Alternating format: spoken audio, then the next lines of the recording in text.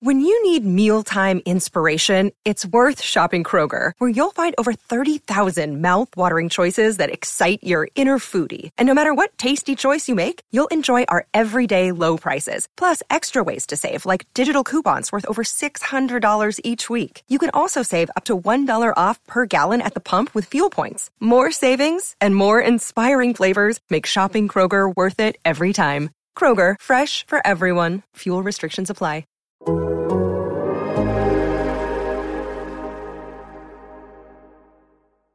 Hey folks, before we get to today's episode of the podcast, I wanted to say first, thank you for continuing to listen to the Total Soccer Show throughout the World Cup. Even with the USMNT eliminated, we greatly appreciate people sticking with us.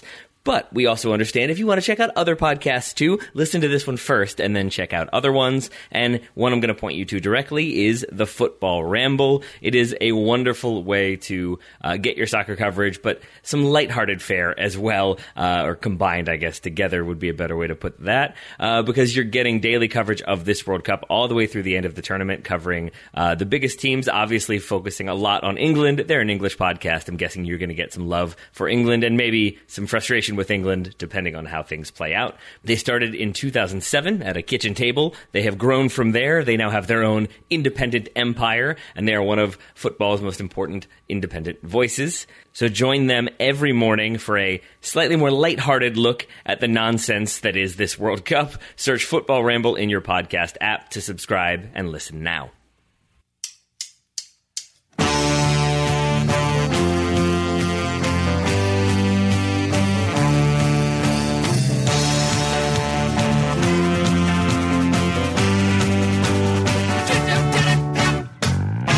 Total Soccer Show and our latest foray into the 2022 World Cup. It's day 16 of the action and Brazil are advancing with a win so comprehensive that everybody was dancing. Even Tiche got in on the fun as the Seleção brutally ended South Korea's run.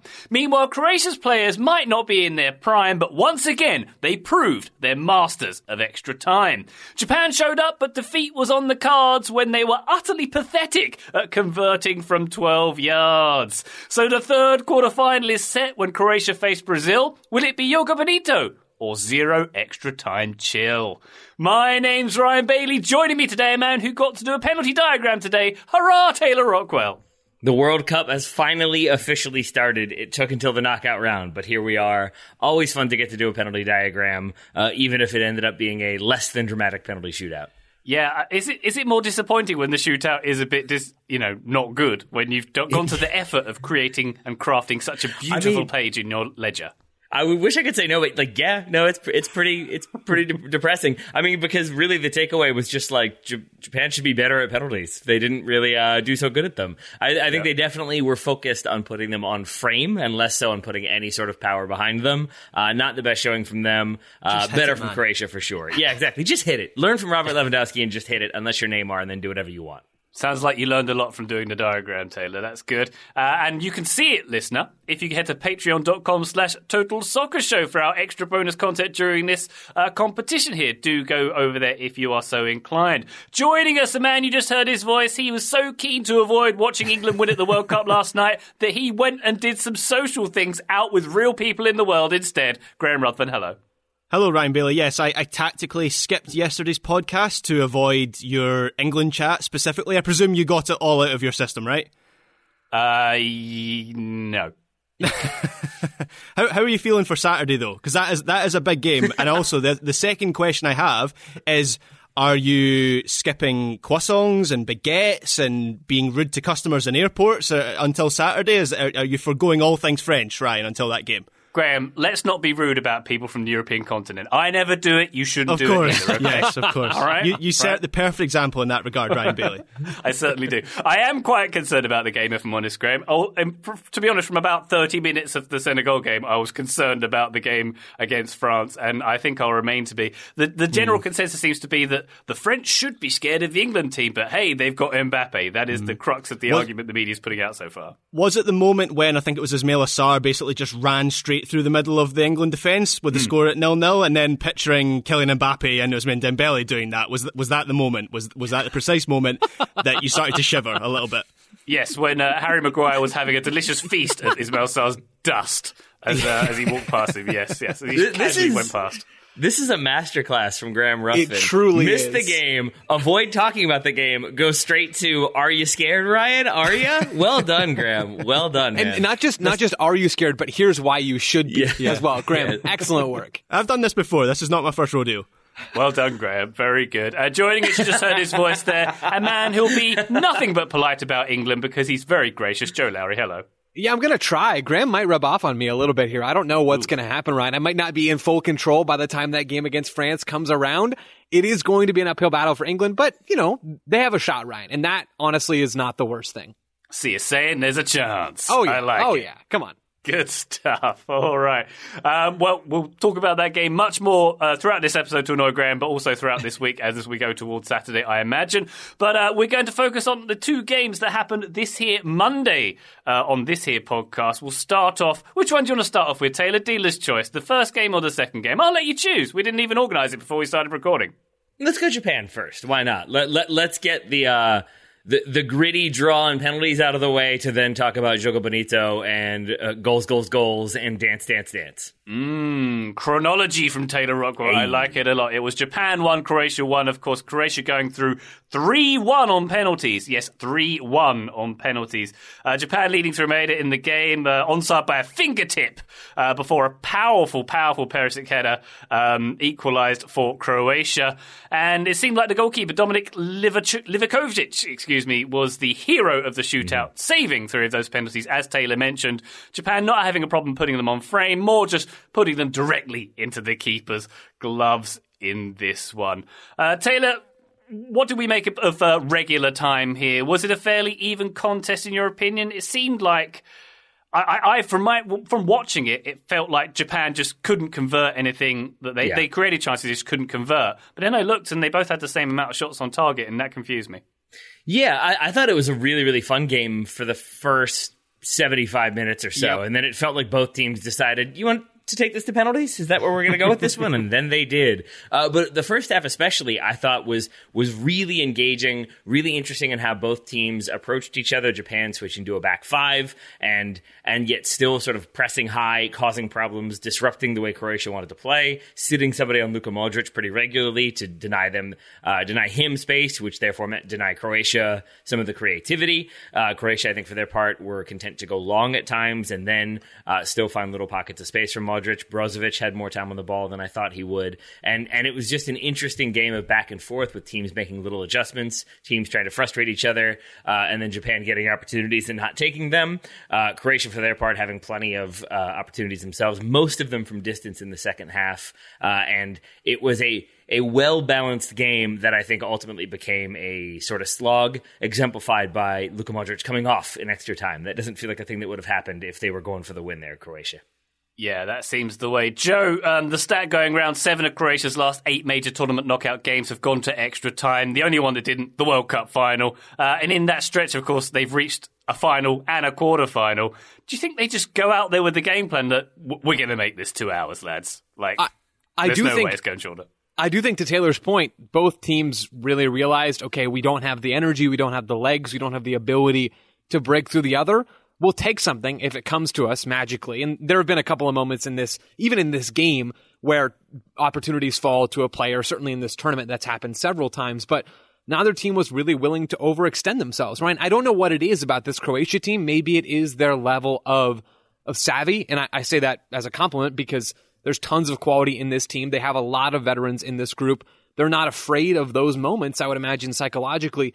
Maybe that's part of it. The other part is maybe they don't have the full amount of game-breaking attacking talent to really push their way fully past teams. Right? I mean, Perisic is a quality player, but he's aging. The midfield is excellent, but old. I mean, this team is slow. They rarely seem like they're in a hurry to do much. In this game, a bullet header, and it was a phenomenal header from Perisic off of a great ball in from Dejan Lovren, was enough to get them back level. At that point, I don't think they really ever felt the need to push it into top gear, or maybe they just don't have that top gear, Ryan. Yeah, I mean, Perisic is just so important to this Croatia team for the reason that you mentioned there, Joe. They don't really have another outlet. They don't have another out ball, and we all know that Croatia can control the game with that midfield unit. but they can be stale if they don't have an out ball, and that's where he comes in, both in terms of his running, and there was maybe a couple times in this game where he was able to stretch his legs and get in behind, and then also his ability in the air. And crosses into the box caused Japan problems throughout this match. In fact, on the flip side, Japan as well caused Croatia problems with their deliveries into the area. Yeah. So it wasn't much of a surprise that that's how Croatia equalised in this game. They attempted 45 crosses in this game in 90 minutes, which was the third most of any match at this World Cup so far. And Perisic is just one of those major tournament players. I would class him alongside Shaqiri and Memo Ochoa and Enner Valencia, who just shows up for these tournaments. He's got 10 major tournament goals for Croatia, which is more than any other Croatian player. He overtook Davor Suker tonight. But I think without him, that Croatian team is just very stale. Yes, they can control a game, but as you say, Joe, there's not much attacking threat, and it got to a point in this match where it felt like they were grinding it out. I thought Japan in the first half were very dangerous, particularly down the right side, and I think some of that was down to Bojan Barisic for Croatia. He's a player I'm very familiar with, given that he plays in Scotland, and he just couldn't get anywhere near to Ito whenever he ran at him. The frustration for me in the second half was that Japan didn't switch Mitomo to the right wing, where he could have had a go at Barisic, and instead they left him on the left, where Juranovic is much stronger in a defensive sense. There were some things in the final phase of the game after about 60 minutes where it felt like Japan, their chance was kind of disappearing, it was vanishing, and I wanted them to change things up a little bit. Having said that, Moriyasu is not hesitant to make changes from the bench. He, again, in this match, he rings the changes, but just in terms of their approach, I wanted them to try something a little bit different, and Croatia's experience in the end, I thought, was the difference. Yeah, I thought for sure that they would find a way to get Mario Mandzukic into this game. Though he is retired and an assistant coach and not in the squad, he was and has been a difference maker for Croatia in World Cups. He scores in the final, which doesn't have that big of an impact, but scores plenty of other goals. He is that aerial presence, and there were multiple moments in that first half where it just felt like Croatia were still playing for him, forgetting that he wasn't there. Petkovic, I don't think, does enough of what's asked to really be that creative player, but also be the one who can get on the end of crosses and just kind of create something from nothing the way Mandzukic could. And I think that is the thing that was hurting them in this game. Not having Rakitic, as they did in 2018, through the middle, and having that other creative outlet. I think Kovacic did a good job. I think he's a very good midfielder, but they do lack some of that creativity and then some of that sort of brute force, that aerial ability that I think was a difference maker for them. So though they win this game in penalties and they're able to play back into it and fight back into it, I still think that lack of attacking spark or consistent attacking spark is going to cause them problems in the next round or at some point pretty soon. Taylor, when you pulled up Mario Mandzukic, I just got a pang of sadness because I realised he's not around on the field anymore. I get when Thomas Muller finally stops in the Germany team, who's been around since, 1910 or something? Yes. I'm going to feel that same sadness, I think. It's kind of, he's not, Kramaric is no Mandzukic, I guess, is what we're getting at here, but also he just seems like he's part of the furniture in these tournaments, doesn't he? He does. And it will be probably the same thing where I think Thomas Muller will still make an appearance here and there and then slowly fade, and then we'll forget. And then there will be that moment when Germany are looking for someone to pop up inexplicably at the back post out of nowhere, having seemingly been marked 5 seconds ago, and Thomas Muller has retired and is on the bench. Presumably yelling into a bullhorn still, because Muller's still going to Muller, but won't be able to get on the end of some of those crosses. I will be sad when that day comes as well. I will do as well. Joe, I believe this is the first time we've had extra time at this World Cup, and I already want it to stop. Discuss. Yeah, I've been banging this drum. Graham, do you bang this drum with me? I can't remember yes, who. I do, okay, yeah. good. Graham and I have been talking about game. this. Yeah, it's been a talking point for a while.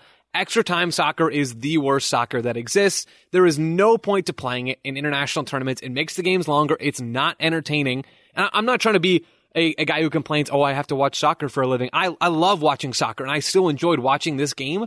But if you're talking about improving the viewer's experience, which should be the goal in so many ways of soccer broadcasts and of the sport in general, I mean, it does not need to be there. It does not really serve a purpose. You can get the same drama of a late extra time winner as you can at the end of regulation, incentivize teams to go for it inside the 90 minutes plus stoppage time, then go to penalties. Penalties are incredibly exciting. They're awful, and they're nerve-wracking, and they're terrible, and I love them so much. Just go to penalties instead. Yeah, I mean, it's just such an unimaginative way to decide a match where you've had 90 minutes where nothing is between the two teams. How should we settle this match? I know, 30 minutes of exactly the same to see if we can decide it that way. And I'm not talking about deciding it through what was some of the stuff we talked about in the Patreon, like nutmegs and expected goals. I'm not advocating for that. But yeah, just go straight to penalty shootouts. Because the other thing about extra time is it completely knackers the two teams. Yep. And so there's a detrimental impact for the next game. There's a knock-on effect, and that affects the viewer. You don't get the entertainment factor in the next match, and nobody wins out of it. So yeah, just go straight to penalty shootouts. Thought exercise here, Graham. What if it was like NFL unlimited overtime? Do you think that would actually encourage the teams to go for it a bit more? Because I don't know what that is, Ryan. You're going to need to explain. Overtime keeps going until someone wins, basically. Not in the NFL. Not anymore. Maybe college football, I believe it does that. But NFL can, in fact, have ties, and I believe it did over the weekend, Taylor. It did. And Hang on. NFL can have ties, and all those proper go. American sports people are complaining about ties in the World Cup. Hang on. When did this now. happen? When did this happen? Washington and New York, I believe, this weekend. And it always leaves the player, like at least one player sort of like, all right, so we're going again. We got another quarter of this. Like somehow people still don't know the rules, even the people playing it. Yeah, you can have ties in the NFL, and they did just that. I do love the idea though, Ryan, to go with like the spirit of what you're getting at, of if you basically were like, okay, each team has like 90 seconds of like a man advantage off a set piece, and you just did set pieces back and forth until somebody scored. Like at least then you can sort of... Bad news for the USA in that respect. Ooh. Never mind, I don't like this plan anymore. I'm going back to the thing I always advocate, which is taking off a player every 5 minutes. Yes, in extra time. I want that. And though everyone's going to get hurt and everyone's going to be tired, exactly. I want to get down to like 2v2 on a full pitch. Someone's got to win. There are no penalties. Good luck, fellas. Good luck.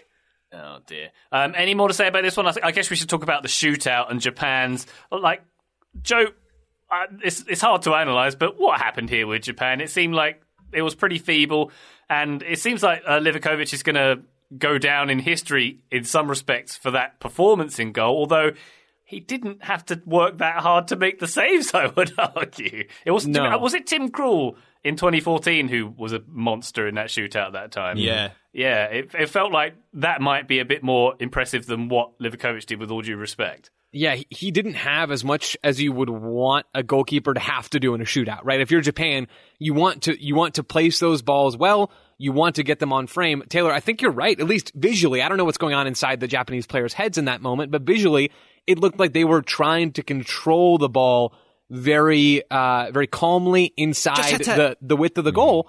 Just hit the ball, right? You have to have power and placement. If you have one of those things and not the other, I think you're going to see a shootout performance like we did from Croatia in this competition. It's been a really bad tournament for silly little stupid penalty kicks with bad run-ups.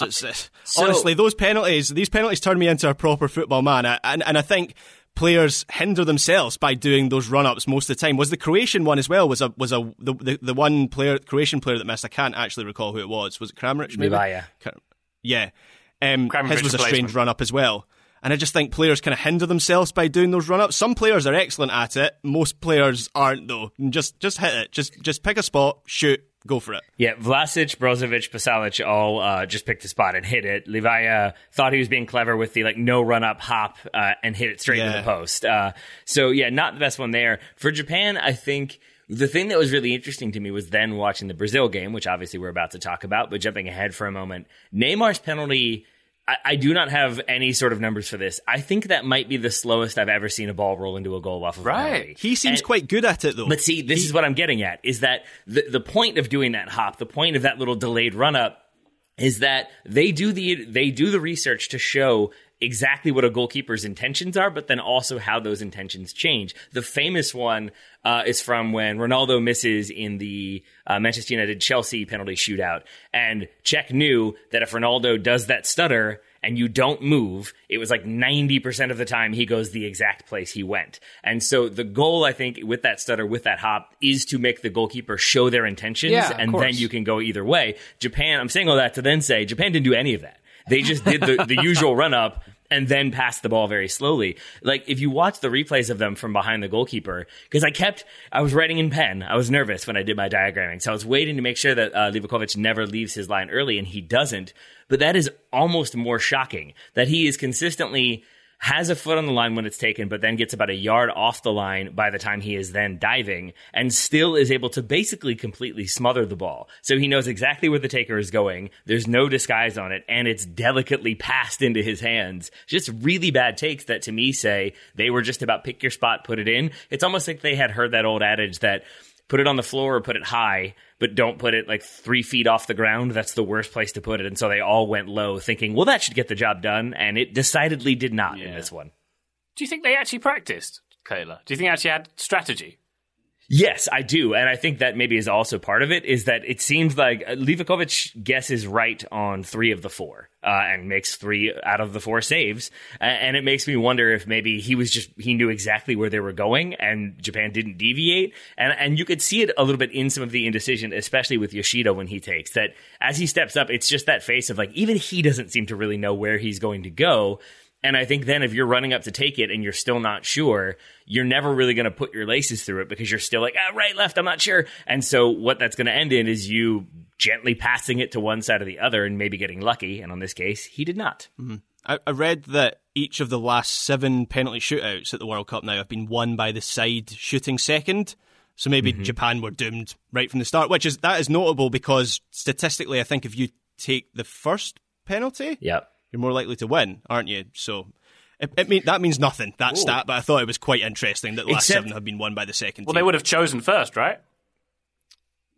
Possibly. I'm not sure. Well, but see, it works to Graham's point. I think, statistically, if you go first, you're more likely to win.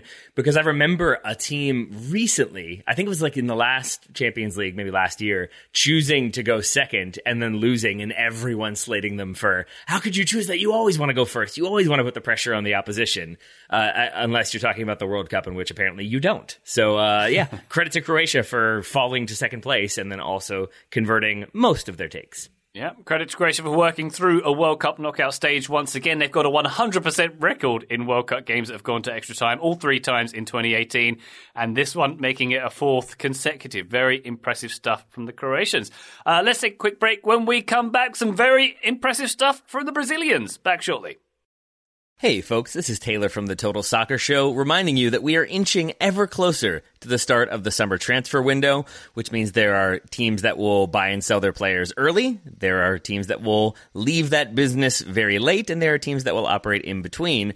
But no matter what, it's going to be a chaotic situation. There's going to be offers coming through willy-nilly. There's going to be transactions to be tracked and processed and make sure that enough money is there. There's going to be probably angry clubs calling to complain. There are many things to deal with, and unfortunately for those clubs, there is no sort of business tool that makes things easier, makes transactions simpler, gets the business done efficiently and effectively. But for the small businesses around the globe, there is such a service, Shopify.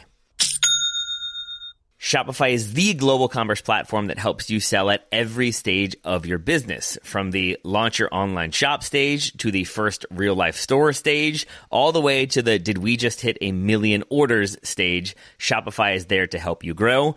Whether you're auctioning autographed apparel or selling sleek kits, Shopify helps you sell everywhere. From their all-in-one e-commerce platform to their in-person POS system, wherever and whatever you're selling, Shopify's got you covered. Shopify helps turn browsers into buyers with the internet's best converting checkout, up to 36% better compared to other leading commerce platforms. And you can sell more with less effort thanks to Shopify Magic, your AI-powered all-star.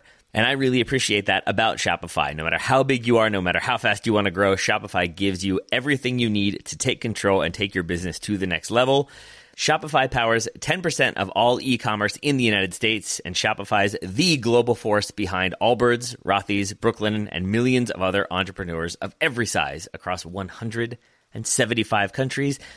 That's as many countries as will be selling players in the transfer window this summer. Plus, Shopify's extensive help resources are there to support your success every step of the way, because businesses that grow with Shopify. Sign up for a $1 per month trial period at shopify.com/TSS, all lowercase. Go to shopify.com/TSS now to grow your business no matter what stage you're in. Shopify.com/TSS. Total Soccer Show, welcome back. Let's dig our teeth. Let's dig something into Brazil 4, South Korea 1. A demolition of South Korea from the Seleção here. Casemiro, Neymar, Richarlison, and future Golden Ball Paqueta on the score sheet for Brazil. Paik Sung-ho with a stunning consolation in the second half. Graham, quite frankly, Brazil could have scored 7 or 8 in the first half, it seemed. It was unbelievable. There was a moment on the Fox coverage, Graham, where Jeff Shreves on the sideline started analysing Paquet's goal celebration. They spent like a minute or two on it. And when they're doing that, you can tell it's kind of over as a contest. Yeah, well, there were a lot of goal celebrations in this game, and I very much enjoyed watching Brazil. It was just so sexy from them. You needed to turn off Safe Search to watch them in this game, and I know Brazil have this reputation that is a little bit lazy and outdated, and in recent years they have been a more disciplined team. But there was a point in the first half where it was like watching one of the old Nike adverts. And I'm sure the majority of that first half was played in an airport with Vinicius and Neymar nutmegging security guards. Yep. It was Joga Bonito, and it was incredible to watch. The skill they showed in the attack and the way they constructed their goals was absolutely ridiculous. The third goal in particular was the best team goal of the tournament so far. And it was built by Marquinhos and Thiago Silva, 2 centre-backs. So everyone just go home. It's over. Brazil have won it. They're too good. Graham, they have that ad with, I think it's Ronaldinho, where they're in the locker room getting ready and they're all sort of, like dancing around and passing it back and forth and trying to make each other. And then they go out, and I think it's against Chile. They cut that to the actual game where they have this 8-pass, quick 1 and 2 touch passing, and it ends at a tap in at the back post. Yeah, this felt like that. It felt like the next Nike ad. I feel like Nike were rubbing their hands together, or the creative team, because they don't really have to do that much for the next ad, because you can basically take this one of Richarlison seal juggling around a Korean defender and Korean players, looking absolutely confused as to what to do or how to defend this team, and justifiably so, because as you said, every defender involved in the attack, every attacker involved in the attack, every goalkeeper involved in the tournament at this point, though they didn't get to be involved in any sort of goal-scoring opportunities for Brazil, still a resoundingly strong game for Brazil. And the goal, that goal from Richarlison and the build-up to it is phenomenal. Let's not pretend like the best part, though, isn't them all going over to the sidelines and TJ celebrating. I mean, that is an all-time World Cup moment. That is going to be played on these sorts of pre-tournament highlight tapes or whatever packages the rights holders have. That's going to be used for decades now, and certainly every time Brazil is in any game of consequence. What a moment that was. I don't know how old TJ is. I probably should have looked that up before we started. He's not a spring chicken. The fact that he's like, yeah, I'll get on this action. And it is unreal. Brazil played an incredible game of soccer in the first half. They kind of shut it down and just played somewhat normally in the second half. South Korea get a goal back. I mean, this game was done by probably the 12th, 13th minute. Whenever Neymar's penalty hits the back of the net, this game was done. And then Brazil were just having fun, fellas. They were just having fun. I also took Chiche's dancing as like a warning sign that, Brazil don't hate their manager. Yeah. And that is dangerous for the rest of the tournament, because that's one of the things traditionally that can hinder Brazil, is when there's a rift between the manager and the team. And it very much seems like they all get on, and even things like Chiche bringing on Weverton so that every player in the squad has appeared at this World Cup. It just adds to the kind of ominous feeling about Brazil that they are happy and they are playing good soccer at the moment. No dancing for Dunga, that's for sure. No. Neither time he was the coach. I had that same note, Graham, that it felt like a deliberate thing to then go over and incorporate him. And it's just like, wow, even the coach is just having himself a time. Can anyone guess the one person I have seen who was not pleased with the dancing and Chichi getting involved in the antics? Roy Keane. That would be the one. Of course. Yeah. Roy Keane. Not for me. Unacceptable. And I do think that if this had been Uruguay instead of Korea, we probably would have seen a red card if this game had gone the way it did. So at the very least, Brazil got away with this one without any significant injuries that I've seen. And overall, an incredible first half. I think a lot of people making the mercy rule joke when it was 4-0 fairly quickly. And it did seem like about Brazil, there was this element of, we're going to continue to dunk on you. We're going to continue to go for megs and do little flicks and tricks as long as you don't try to score on us. If you try to score on us, we will then unleash the beast again. And I like that Korea waited until the latter stages of the second half to get one goal back. I feel like if where did they learn that from, Taylor? Where did they learn that technique from? Which one? Like score or we'll destroy you? Yeah. I don't know, Ryan. There was a game a little while ago. Yeah. You have to draw in that reference, do you? You have to bring it back. The German in you wants to mention that one? Yeah. But man, I thought this was incredible. And I thought it was just wild to see there's just moments, like there's a long clearance from Korea in the first half, and I think it's still only 3-0. And it's Thiago Silva running back towards his goal, and he, outside of the foot, like as he's running backwards, flicks it over a Korean player's head to the feet of Marquinhos, and then Marquinhos like brings it down perfectly, and I think with the same fluid motion passes it out wide. And it's just like at that point, like they're just playing for vibes, they're just playing for fun. This is just pickup to them at this point, and they never really got out of that gear because they never really needed to. And Dani Alves coming on as well. I saw John Arnold on Twitter call him a human victory cigar, and that was absolutely perfect. Oh dear. Joe, so the consensus now is that Brazil have one hand on the trophy. This was a fantastic performance. We can't take anything away from them from this. Let's try and take something away from them from this. Yeah, let's do it. Are they still questionable in defence? They can be got at, surely. I mean, they're not a perfect team, right? They're not a perfect team. The defense isn't really the area that I would focus on as being weak. So they have had some injuries there. It's been shuffled around a bit, and we see Danilo on the left side of the back line in this game instead of the right. It's Militao on the right. That's kind of been Tiche's go-to with Militao on that spot after Danilo was out, and now Danilo's had to shift over to cover for Alexandro. So there have been some chops and changes in that area, but I think Brazil was still incredibly strong defensively, and a lot of that comes down to Alisson. I know he gets beaten once in this match, but South Korea had some extremely well-placed shots. They didn't generate a lot of chances from good spots on the field. They had a really hard time accessing high-value areas. They weren't getting into the box all that much, and all those things are signs of a good defense. But occasionally, you'll still have a team that can't break into those areas just unleash an absolute banger, right? Hwan Hee-chan had one in the first half that Alisson saves its upper 90.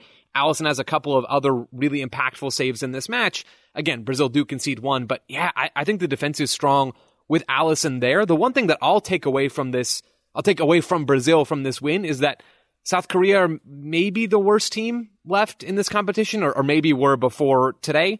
You see them just barely scrape out of their group, and credit to them for getting out of the group, but I don't think any of us have really ever been under the impression that they are an incredibly strong team.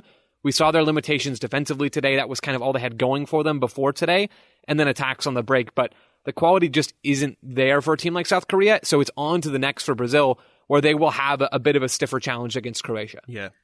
I will pour some cold water on Brazil, and I really don't want to, because World Cups for me, so when I grew up, my first 3 World Cups as a kid are 94, 98, and 2002. So World Cups for me, and I think for a lot of people, are more fun when Brazil are good, and they haven't been good for a while. So I don't want to pour cold water on this.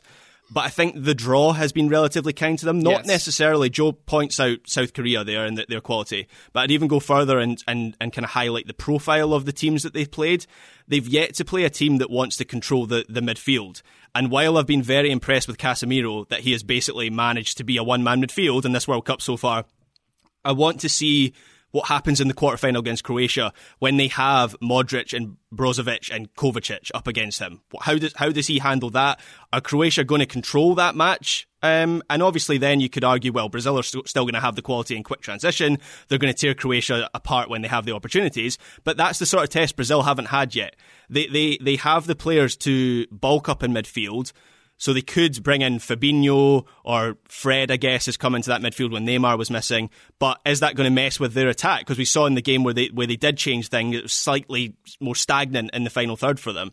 So I guess we're going to find out against Croatia, because Croatia, as I say, are one of those teams that will look to control the ball, and that's something that Brazil haven't faced at this World Cup yet. I think another interesting wrinkle will be if they try to do what they did early in this game. I think they move away from this tactic a little bit as the second half or first half goes on because they don't need so much defensive cover. But I think also part of Militao starting at right back is to basically allow him to be the right center back when Danilo moves into the middle. And then you had Danilo and Casemiro together. So you almost had a 3-2-4-1 or a 3-2-5 when Brazil were trying to build out. And that does allow Casemiro to have a kind of pivot partner there. It means Paqueta can stay a little bit further high and doesn't have to be in that 4-2-3-1. But now you've got Danilo in there with Casemiro, but that doesn't really happen for them until they get around midfield and around midfield in possession. If they're under possession, if there's a risk of turning the ball over, then Danilo would stay in that fullback spot because you don't want to get caught out and leave that giant gap. And Korea never really pressed them, were never able to cause disruptions in the way they wanted to build. I don't think that was part of their game. But if you're a team that steps a little bit higher, sits a little bit higher, and frustrates that build out, you can't make that transition as smoothly, Brazil, and so you can't have Danilo move centrally, and that means it is going to be Casemiro in the middle by himself unless they bring in another player, and that gets to Graham's point of you're then changing the way you want to attack. There is certainly a ton of flexibility, and I don't think that necessarily spells disaster for Brazil, but it's an opportunity for Croatia to disrupt the way that Brazil wants to play and force them to make adjustments, and at the very least, they're then reacting to you as opposed to controlling the game from the jump. Graham, we live in a world where the two best goals at the World Cup have been scored by a Tottenham player. How do we feel about this? It's going to give the Tottenham fans a big, it's not going to be good. You seem very uncomfortable about this. It doesn't feel right. No disrespect. Actually, some disrespect to Tottenham. It doesn't feel right, does it? Yeah, it feels like a little disrespectful to Tottenham, particularly I think because it's Spurs or Tottenham's second choice striker as well. But I've always been a big fan of Richarlison, and I'm very much happy that he's kind of proving some critics wrong, because I think I've said this in the pod already. People kind of misunderstand what he is as a player. I think Conte has a good idea of the kind of player he is, and I predict that after this World Cup, we're going to see more of these kind of performances from Richarlison at Tottenham. But I think the beauty of his World Cup so far has been the two goals that you referenced there, Ryan, maybe the two best goals of the tournament, are complete opposite ends of the spectrum in terms of what you look for in a good goal. You've got the brilliant team goal where he kind of finishes the move, and it is a nice finish, but the beauty is in the construction before his finish. And then you have the overhead scissor kick, whatever you want to call it, which is kind of the other end of the spectrum, which is a bit more spectacular, a bit more orthodox in terms of what is an amazing goal. But they probably are. Do we have any dissension in the ranks in terms of those being the two best goals of the tournament? I think they probably are. Mbappe's got to have one or two up there. Messi as well has a couple of contenders. And I keep coming back to the Gavi one. The Abubakar finish might actually be my favorite one outside of that Richarlison bike. But yes, Graham, to your point, Richarlison, you've got me fully on the Richarlison bandwagon at this point. I'm not sure I was all the way there before the tournament started. Now getting a chance to watch him play as not a focal point, but as a reference point in Brazil's attack, as a lone number 9, a role that I think suits him very, very well. He's been incredible. And one thing that I don't think we've gotten to about his performance from this game, or really Brazil's performance in this game, is how well they counterpressed. And that's what creates the second goal. That's what creates the game-ending finish for Neymar from the penalty spot. Is Brazil are in possession in the final third. They lose the ball. And it's not the midfield, it's not the wingers, it's not the fullbacks. It's Richarlison as the number 9, who is already behind South Korea's back line. He sneaks back into the play. He's the first person to react. He comes around, gets to the ball, draws a foul because South Korea don't expect him to get there that quickly. And Neymar converts the penalty. So not only is he scoring goals, not only is he providing other looks in possession, he's also hustling defensively and getting into those spots to draw fouls or to win the ball or to do whatever it is. Richarlison has put on pretty much a clinic of how to impact games from the striker spot so far in Qatar. Agreed. There's also an element of necessary selfishness about his play. In the first half, he has one where he picks it up, I think, in Brazil's half and carries it the entire length of the field, ends up shooting, the shot spills to Neymar, and I think is thied over by a Korean defender for a corner. And Neymar was I think it's a goal kick, and Neymar is very frustrated that cutback doesn't occur. And I get why that would be the case. I get why you'd be frustrated, especially if you're chasing Pele's record. But I also think for Richarlison, you have to take some of those opportunities just to keep the defense honest, just to keep the goalkeeper honest, and then you can go for that cutback, which Brazil did a number of times in this game, multiple times with good effect. I like that he has that sort of selflessness about the way he runs, about the way he counterpresses, and oftentimes about the way he lays the ball off, but then makes those aggressive runs on and off the ball to make something happen, takes some shots, tries to make a goal happen on his own, but will also be part of a team move if that's what it requires. I think it's been a great tournament for him, and I'm just really enjoying him leading this line in a way that I wasn't sure that I would. And he's also a good guy. He fronts a load of children's charities in Brazil, and I think he gives a portion of his salary to charity, and obviously there's the whole kind of anti-Bolsonaro thing as well. So he very much feels like an icon of this new Brazil team, I think. Yeah, definitely so. And I think I said over the summer that he could fit in at most top tier like Premier League teams or even European teams like Man City. I think he'd fit in really well there, for example. So I meant no specific disrespect for Tottenham for my previous statement. More that I'm someone who grew up watching soccer in the 90s, it just feels odd that they're going to potentially have a World Cup winner who scored two of the best goals. Hey Ryan, remember you had Chris Gunter, right, for Wimbledon? That was fun, wasn't it? He was there. He went to Qatar. Basically as good as having the two best goals of the tournament come from a player who plays for your club. I see no difference here. All right, Joe, I see where you're going with this. Very good, very good. I will say also, my VSP did not come through. I said that Thiago Silva would have exactly one shot in this game. He had exactly 0 shots, but he had an assist. Half point? Yeah, let's give me a half point. Cool. No points given. Absolutely not a half point given. But while we're claiming credit, I will take mine because Croatia had over 400 passes, but under 1.5 XG. So that was more or less how I thought that one would play out. I will say every time they got in a good shooting position, I got increasingly nervous, which is maybe not what you're looking for when you want that game to end in regulation. Really, really kind of shot myself in the foot with that prediction. Very good indeed. Let's take a quick break. When we come back, let's talk a bit more about Brazil's upcoming quarterfinal. And also, of course, our next very specific predictions for tomorrow's games. Back shortly. Total Soccer Show, welcome back. We have 3 of our 4 World Cup quarterfinals set now. Of course, we know that England are playing France. We know that the Netherlands are facing Argentina. And now we know, Joe, that the Croatians will be facing Brazil, which feels very World Cup-y. I'm sure that happened. Did that happen in 98? Has it happened it's happened a few times at these finals, if my memory serves me correct, which it probably doesn't. But Ryan, do you want a list of, sorry, just to jump in there, do you want a list of matches that feel like they should have happened at a World Cup and never have? Go on. So there's 6 of them. Argentina versus Portugal, Belgium v Denmark, Croatia v Spain, France v Netherlands, that's a surprising one, Germany v Nigeria, and Italy v Portugal, another one that I would have sworn has happened at a World Cup. Graham, those matchups have never happened at a men's World Cup final. Graham typed back in his own database and pulled that out. Yeah, how do you know that? Do you have a spreadsheet in front of you, or is that from memory? I very quickly remembered that I had liked a tweet from yesterday and then quickly scrolled through that as Ryan was talking and brought it up. Well played, Graham. Wow, that's artistry. Also, Graham, you're wrong. All of those games did happen at a World Cup. I don't know what that's talking about, but all of those sound very much like they have happened, as does Croatia, Brazil, Ryan Bailey, whether or not it did happen or not. I'm excited for this game. I think it's going to be a really fun match, Graham. To your point earlier, Croatia will be a team that tries to control the midfield in ways that Brazil's previous opponents just haven't, for the most part. They have the most talented... The team, Croatia will have a more talented midfield than Brazil. That's how I'm trying to frame this, right? Croatia has the 3 players that are going to be central. It's going to be Brozovic, it's going to be Modric, it's going to be Kovacic. Those 3 players are going to try to make life extremely difficult for Brazil in the center of the field. Now, they might not have the same athleticism that Brazil will have in certain parts of the field, and I don't really expect Croatia to dominate the ball either. But when you have those players, it becomes so much easier to get out on the break. It becomes so much easier to play through pressure and to avoid a counterpress. So I think that part of the field mixed with Josep Guardiola, who is a phenomenal player as well, has been incredible in this tournament, and Lovren, who can whip a ball in and can play out of the back a little bit as well.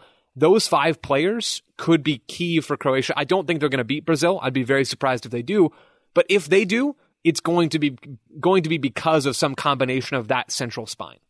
Joe, are you at all concerned about the counterpressing you mentioned previously? Because I don't think of Croatia being a team that builds particularly quickly out of the back. And I think if Brazil do send numbers high, sit on those center backs, sit on Brozovic, I can see it just being Croatia forced into playing to a center back, playing to a fullback, hoofing it up the pitch, and then Brazil reestablish possession.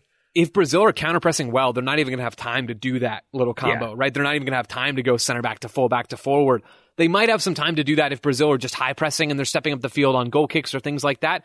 Then maybe we see Croatia try to build. But no, Taylor, to your point, I'm not sure that this team is especially disciplined in possession. It seems like it is a lot of vibey stuff with relying on the individual talent that they have in central spaces, and there is plenty of it.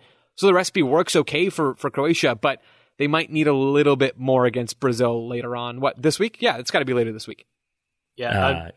Yes. I also, Ryan, an important update for you. 2006 World Cup in the group stage, Brazil won, Croatia nothing. Also, Taylor, it wasn't 98 they played. They also shared the opening game of the 2014 World Cup. A fact I probably should have known because I was there, but I still forgot. Oh, yeah, no, you should feel shame. That's correct. Yeah. That's the correct emotion to feel. I'm falling apart, listener. I apologise for that. But yeah, they have played relatively recently, and that was a late penalty in that one. Oscar getting a late penalty to win it for Brazil. So that was a tight game, actually, if we can take form from 8 years ago. I'm just picturing now, like, what Ryan's podcast smelling salts would be. Like, it's like, Ryan, who does your brother live near? And then that will, like, bring you out of your coma or something along those lines. Yeah, I'm playing the hits today. I apologise for that. Anything else, Graham, to say about this matchup? I'm interested in this midfield battle. Yeah, the midfield is going to be the key area. I think Joe's kind of detailed that already. And then from that midfield battle, I think Brazil's defence will face a little bit more of a test. They've obviously, basically all the way through this World Cup so far, their defence has played on the halfway line or for the third goal today on the edge of the opposition box. And so I think that back line is going to have to be a little bit deeper. Croatia do have a little bit of pace through players like Perisic and Kramaric to get in behind. So if Brazil are too high, then that could be a threat to them, and that could be something that Croatia expose. So yeah, in terms of those two things, I am interested to see how that pans out, but I can only see Brazil winning that match for the reason that they've won most matches so far at this World Cup. They're just going to have too many attacking solutions. If it doesn't work in the first 60 minutes, they've got Martinelli and Antony and all these other attackers that they can bring off the bench to try and find another solution. And I think that will be too much for Croatia in the end. I do also think Croatia will be maybe a bit more physical than Korea were able to be. Neymar was fouled 3 times in this game. If I gave you 3.5 as the over-under for the Croatia game for Neymar fouls, are you taking the over or the under, gentlemen? Over. Yeah, I'm definitely. I'm pounding the over, Taylor. Yeah. I honestly was surprised that Neymar didn't come off at halftime. Yep. You're up 4-0. Yeah, same. Neymar's just recovered from his ankle being the size of a volleyball, and he plays till the 80th minute. That really surprised me. That could have been, maybe this is hyperbolic, but like a catastrophic error from TJ. Yeah. But it worked out because it seemed like everything was working out for Brazil today, and that's all right. The bet for this game was what minute was Neymar's ankle going to explode. Yeah. I figured around 55th minute, but fortunately for him, he gets through the match. But if Neymar had been taken off, we wouldn't get my favorite moment of this game, Casemiro cleaning grass off of his nose, which was really just a special moment after he was fouled, which I think ESPN has a still of on their Twitter feed. But that moment as he's getting to take a free kick and Casemiro just leans in and rubs his nose a little bit. I'm not even sure Neymar knew it was one of his teammates who did it. He seemed sort of confused by why suddenly his nose no longer tickled. There's been a lot of PDA at this World Cup the last few days between, who was it, Giroud and Mbappe, and then Bellingham and Henderson's very intense moment yesterday. Yeah, it seems to be a bit of a thread right now. Maybe the wiping grass off of Neymar's nose is going to be the new kissing Fabian Barthez' head. It's going to be a new good luck thing. I like that. Yeah, for good luck. Every game now. Yeah, good stuff. All right, one last thing left to do on this here podcast. That's our very specific predictions. 2 games happening tomorrow on Tuesday. Morocco versus Spain and Portugal against Switzerland to decide that final quarterfinal berth. Taylor, have you got a Morocco-Spain prediction? I do. I predicted previously that this game would go to penalties. Ryan, you are steering this ship, my friend. I'm so tired, Taylor. I'm sorry. I previously predicted that this would go to penalties. I don't know if that will end up being the case, so I won't make that my specific prediction. I still think it's likely to be a slow game with Spain having a lot of the ball. Morocco had 33% possession against Belgium in that win. I think they will have 30% or fewer against Spain. So Morocco with 30% or fewer possession in this game against Spain. Excellent stuff. Joe Lowry, which of these games did you pick for your VSP? There's a safer way to let me decide which one it is instead of guessing. I picked Portugal, Switzerland myself. I am going with Rafael Leao is going to have the most completed dribbles. He's not going to start. I'll be very, very surprised if he starts. But he had the most completed dribbles even while being a sub in all 3 group stage games. He had that in one of Portugal's 3 matches so far. I could see him repeating that feat again if he comes on late and Portugal still needs something, which I think they just might. Taylor, I see your applause into the microphone. This is my golf clap. And I appreciate it. I love it because it's a great prediction. It also means we might get to see Rafael Leao smile at full speed. Somehow he can sprint and grin at the same time. But also I think it's great because I really want to see him, and I think he is capable of being that difference maker player for them. Joe, well done. Graham and Ryan, you got a lot to live up to. I wanted to make this a Vitinha prediction, but Vitinha's not going to play, so I didn't. There you go. Well, that Boom. could be a prediction. Done. Oh, all right, 2. I'm taking 2 points if I get both of them right. Oh, not very specific enough in my book. Graham, after you suggested it, half point for Ryan. Ryan, I'll give you your half point if you'll let me have that in play for tomorrow. I'm not the judge and jury here. I don't know. All right, put it to Discord. Cool. I'm taking it. Yeah, let the Discord handle it. Graham, your VSP. So my VSP is also for the Portugal-Switzerland game, but it's Switzerland-minded, and it is that more of Switzerland's attacking play will come down the right side than any other area of the pitch, meaning more than the central or the left. That was the case in the 2 matches they've won at this World Cup against Cameroon and Serbia, and I expect it will be the case against Portugal as well. They have the power cube down the right, and he conducts so many of the Swiss attacks. Portugal could kind of shut that down in terms of how they play and their conservative approach, but I think Switzerland are going to have some joy against Portugal in this game in an attacking sense, so that is my VSP. But Graham, what left centre back could be starting for Portugal that would possibly be there as a cone that they'll try to dribble past? Has he been there for every World Cup for all eternity? Yes. It's a little known fact. Yes, yeah. Pepe has been at every single one since the beginning. 1930 was a breakout year for him. Yeah. How old is he now? Is he like 38 or 39 or something? He's old. I don't think he ages. He just stays like mid-30s for the rest of his life. Wow. Yeah.